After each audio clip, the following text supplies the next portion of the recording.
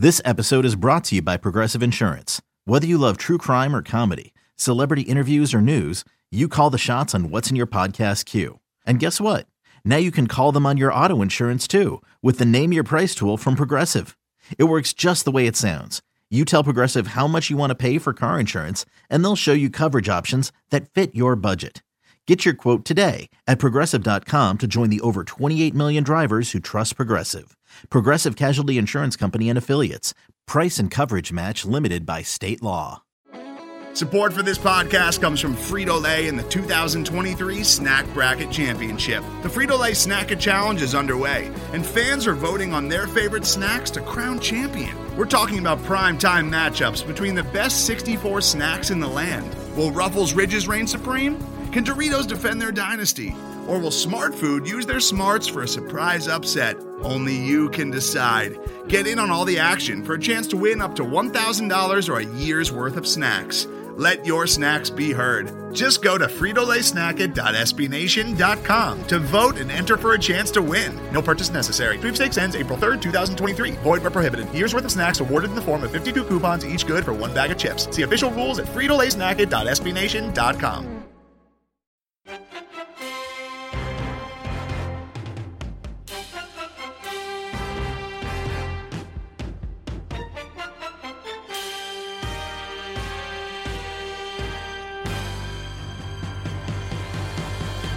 Hello everybody and welcome to Phinsider Daily. This is Matt Canada. I will be joining you here on this Wednesday as the Miami Dolphins get ready for their matchup with the Baltimore Ravens on Sunday, Hard Rock Stadium. Dolphins making still quite a bit of noise heading into Sunday's game, cutting players, it seems, left and right all over the place, trading players, a whirlwind weekend. Houts and I talked about it on Tuesday's episode of Phinsider Radio, but the moves are continuing. The latest move by the Dolphins is that they released Nate Orchard, and I know a lot of fans are up in arms about that, and I'm going to touch on that in just a few seconds. I just want to give you the format for today's show. It's just going to be kind of a stream of consciousness where whatever I say will come out, and I feel that's the best way to attack this show because I know a lot of Dolphins fans are feeling a bit frustrated and are not sure what the vision looks like for the Dolphins heading into the 2019 season. And for me, I can see part of the vision. I can understand part of the vision. Obviously, we won't know the full vision until they get into the draft season and draft their players next year and the year after, and free agency, of course. But we can start seeing a little bit of what exactly they're trying to do. Now, the first thing that comes to mind, right, is that the Dolphins cut defensive end Nate Orchard, who is projected to be the number 2 defensive end on the other side of Charles Harris. And then you see that they cut Vincent Taylor, defensive tackle. On a team that's already starved for pass rushers and defensive linemen, cutting 2 of their better players doesn't make a whole lot of sense. And the only thing that I can wrap my head around, the only thing that I believe might be the issue here, because they're not making much money, so it has nothing to do with finances. They're not bad depth pieces. I mean, heck, Orchard was supposed to be a starter on Sunday. But at the same time, we know that Brian Flores is trying to instill a culture in Miami. And this is the perfect year to instill a culture and to make examples out of people. So we see Nate Orchard, we see guys like Nate Orchard and Vincent Taylor play for a few hours per week in the preseason. That's even less. Maybe a handful of snaps, and the total time is less than 10 minutes that they're on the field when you take into football time. But some fans think that they understand the entire process and everything that is happening with that player, which when you really break it down, when you think about it that way, is really laughable and comical. Because how can any fan, how can anyone, whether it's a former NFL coach who's watching the tape, or an analyst, or a fan, or a blogger, or a reporter, whatever you want to call it, if you're not in the building with these guys every day like these coaches and front offices, if you're not seeing what they do on the practice field, How are you going to make a complete evaluation of this player? You cannot.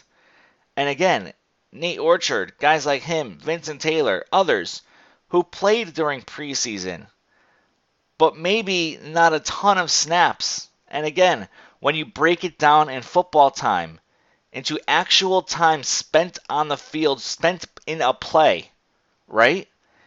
I would gather that it's less than 10 minutes. But we're going to sit here and say that we can make an evaluation on that player.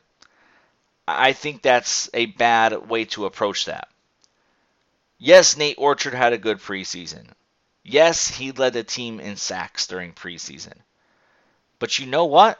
We don't know what he was like in the locker room. We don't know what he was like in meetings.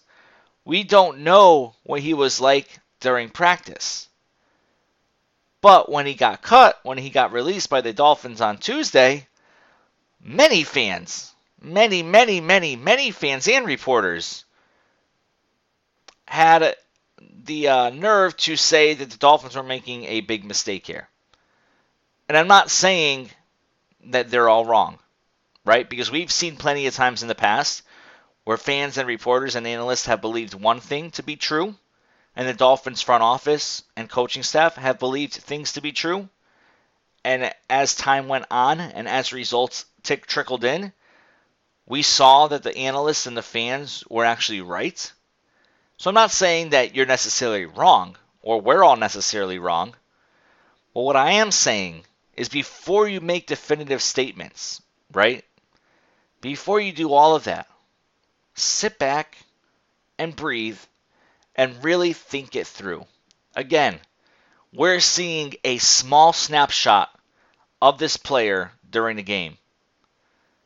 Pales in comparison to what these coaches see in meetings, on the practice field, in the weight room, in the locker room, and their interactions with everybody else. When you're trying to build a culture, you need everyone to buy in. And if Nate Orchard and Vincent Taylor were not buying in, guess what? The Dolphins aren't expected to win much anyways in 2019. Brian Flores probably knows this. Chris Greer obviously knows this. So what are they going to lose by cutting a guy like Nate Orchard? By cutting a guy like Vincent Taylor? They're not going to lose much at all. But what they are going to do is set an example for the rest of the locker room. And it's basically get on board with what we're building here, or you're going to be out the door.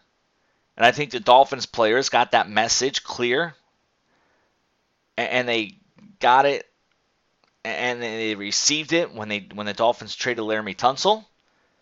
And anyone who may have been against that trade or spoke out against that trade, perhaps they have been released. We don't know for sure.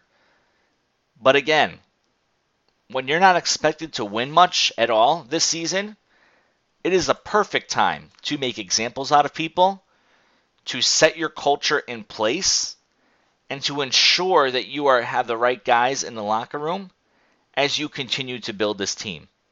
And I am sure that as the season goes on, there will be more releases, maybe some surprises. There will be more cuts. There will be more trades. It's all about establishing the culture. This is the baseline, folks. And if you're freaking out over Nate Orchard, you need to relax. R-E-L-A-X. Relax. Nate Orchard is not Jason Taylor. Nate Orchard is not Cameron Wake. Breathe. It's going to be okay. Nate Orchard is just another guy. He has proven since being in the league for the past several years to be just another guy. Nate Orchard was not going to help the Dolphins win a few more games, and heck, even if he was, is that the goal anyways? Nate Orchard is not going to put this team over the top in 2 years when the Dolphins finally get all their pieces together. Understand the long-term process. Understand the plan. More importantly, this is hard for me to say, but trust the process. Because we've trusted many coaches and front offices before here in Miami, and they failed. But for me, and maybe it's not for everybody, but for me, I am someone who gives you the benefit of the doubt until you prove otherwise. And for Brian Flores and Chris Greer, I'm giving them the benefit of the doubt until they prove otherwise. And until we start seeing some positive results or some negative results, but stable results in terms of definitive results, then I don't think it's fair to pass judgment on what they are trying to build yet. And there's been a lot of judgment, and we're all guilty of it. And I don't want to sound it like I'm lecturing everybody. You know, it's hard to not sound like that sometimes when you're doing a show by yourself. But I want to, step into the next topic too, and that's I saw some reporters, and it seems like the Pete reporters in Miami, if the Dolphins win games, it's the end of the world. And I saw one say if the Dolphins finish 8-8, it's a nightmare scenario. In what world is that a nightmare scenario? That makes no sense at all. If this Dolphins team goes 8-8 with this roster, Brian Flores deserves to be coach of the year. If this Dolphins team goes 8-8 with this roster, guess what? The Miami Dolphins have found their head coach of the future. They found their assistant coaches. If the Dolphins go 8-8, it is very likely that Josh Rosen led this team to most of that record, and that they very likely have their quarterback of the future with this talent or lack thereof. 8-8 is a dream scenario in my opinion. Because you know why? Because you found your head coach, more than likely.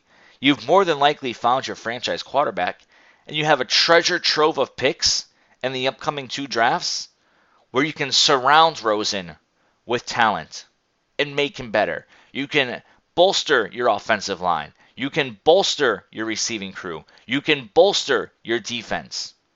And you can do all of that and help Rosen succeed. And you don't need to waste a high pick on a quarterback.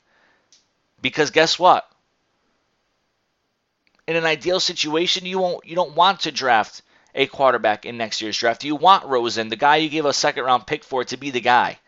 And I saw the same reporter say that Rosen is a bust already. Again, what? Sometimes, these guys make a ton of sense. And sometimes it's just like, what are they writing? It's mind-boggling at times. You trade a second-round pick for a guy, Josh Rosen, who had a terrible offensive line in Arizona, who didn't learn how to be a pro the right way in Arizona, who said weeks ago, and I keep harping on this, weeks ago said he didn't know how to identify a Mike linebacker, was identifying defensive fronts for the first time. Again, in what world would anyone put a guy out there who has admitted to such, well, obviously they knew it already, he didn't have to admit it, but who has been learning this against this murderer's row of defenses to start the season? Any smart coach would keep him out. And just because maybe beat reporters don't have the patience, or because Ryan Fitzpatrick is not going to drive clicks to their page and increase their page view, it just doesn't make a ton of sense as to why they're saying this.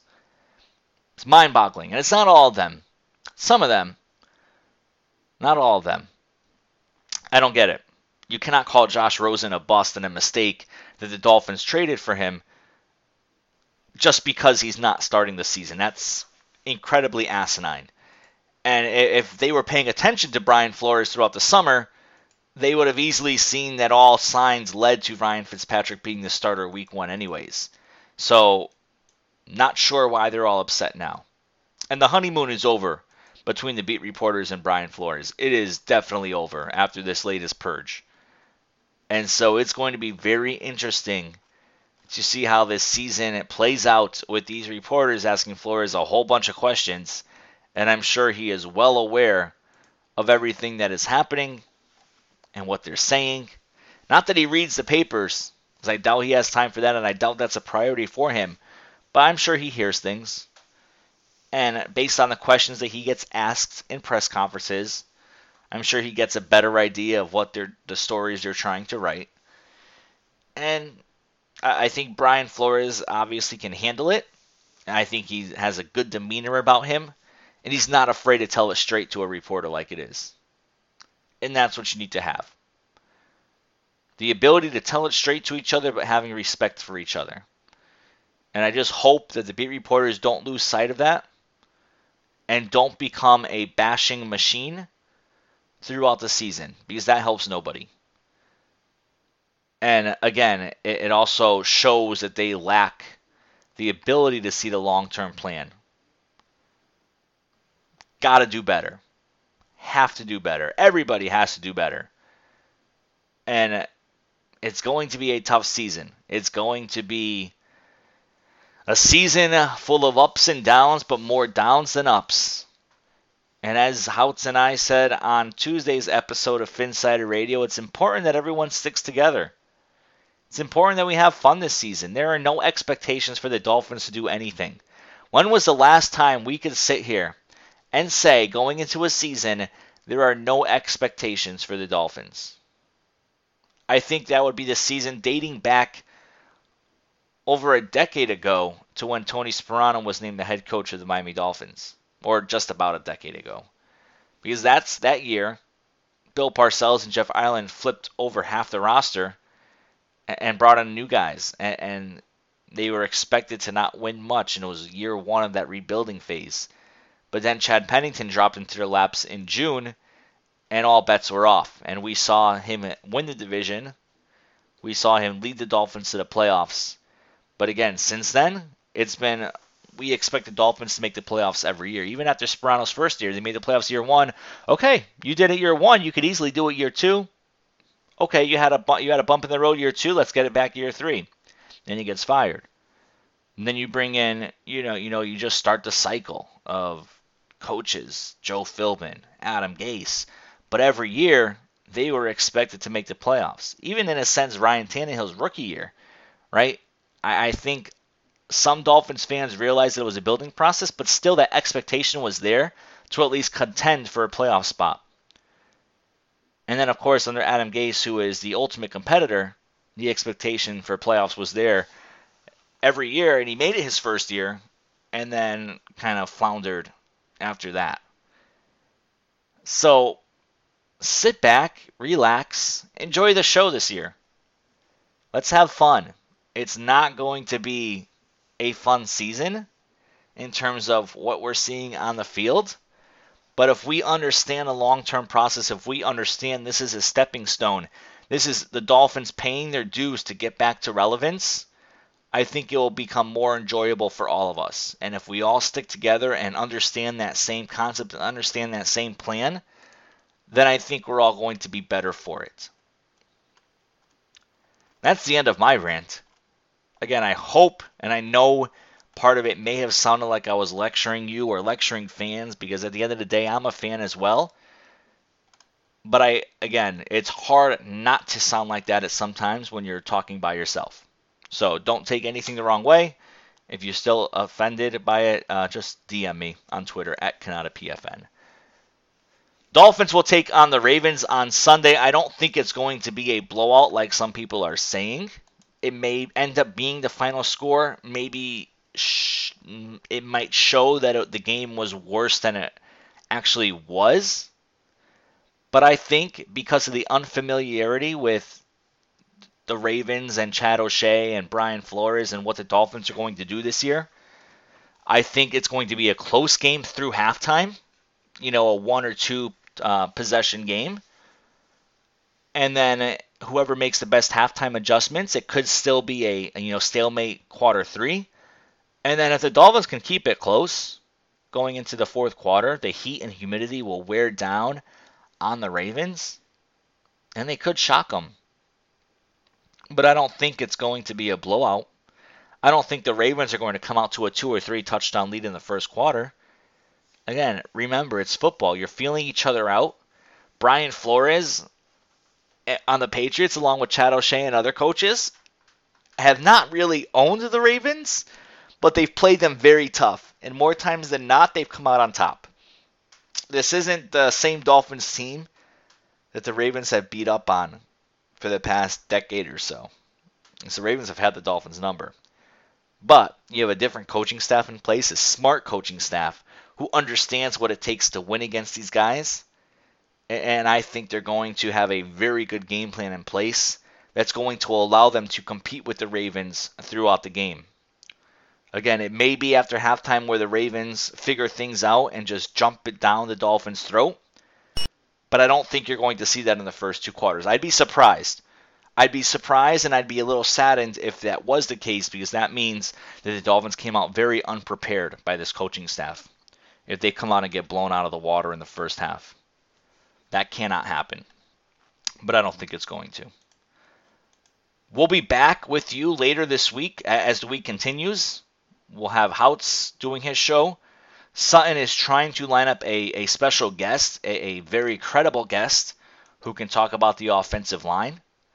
And then we'll be back with you for Phinsider Radio towards the end of the week as we give our preview of Dolphins versus Ravens coming up on Sunday. Be sure to follow me on Twitter at KanataPFN. Be sure to visit the Phinsider.com, part of the SB Nation Network, for all of your latest Miami Dolphins news and updates. This is going to do it for today's edition of Phinsider Daily. Thank you for listening. We'll talk to you next time. That was Phinsider Radio, part of the Phinsider.com and the SB Nation Network. Miami has the Dolphins, the greatest football team. We take the ball from goal to goal like no one's ever seen. We're in the air, we're on the ground, we're always in control. And when you say Miami, you're talking Super Bowl, 'cause we're the Miami Dolphins. Miami Dolphins, Miami Dolphins #1. Yes, we're the Miami Dolphins. Miami Dolphins, Miami Dolphins #1.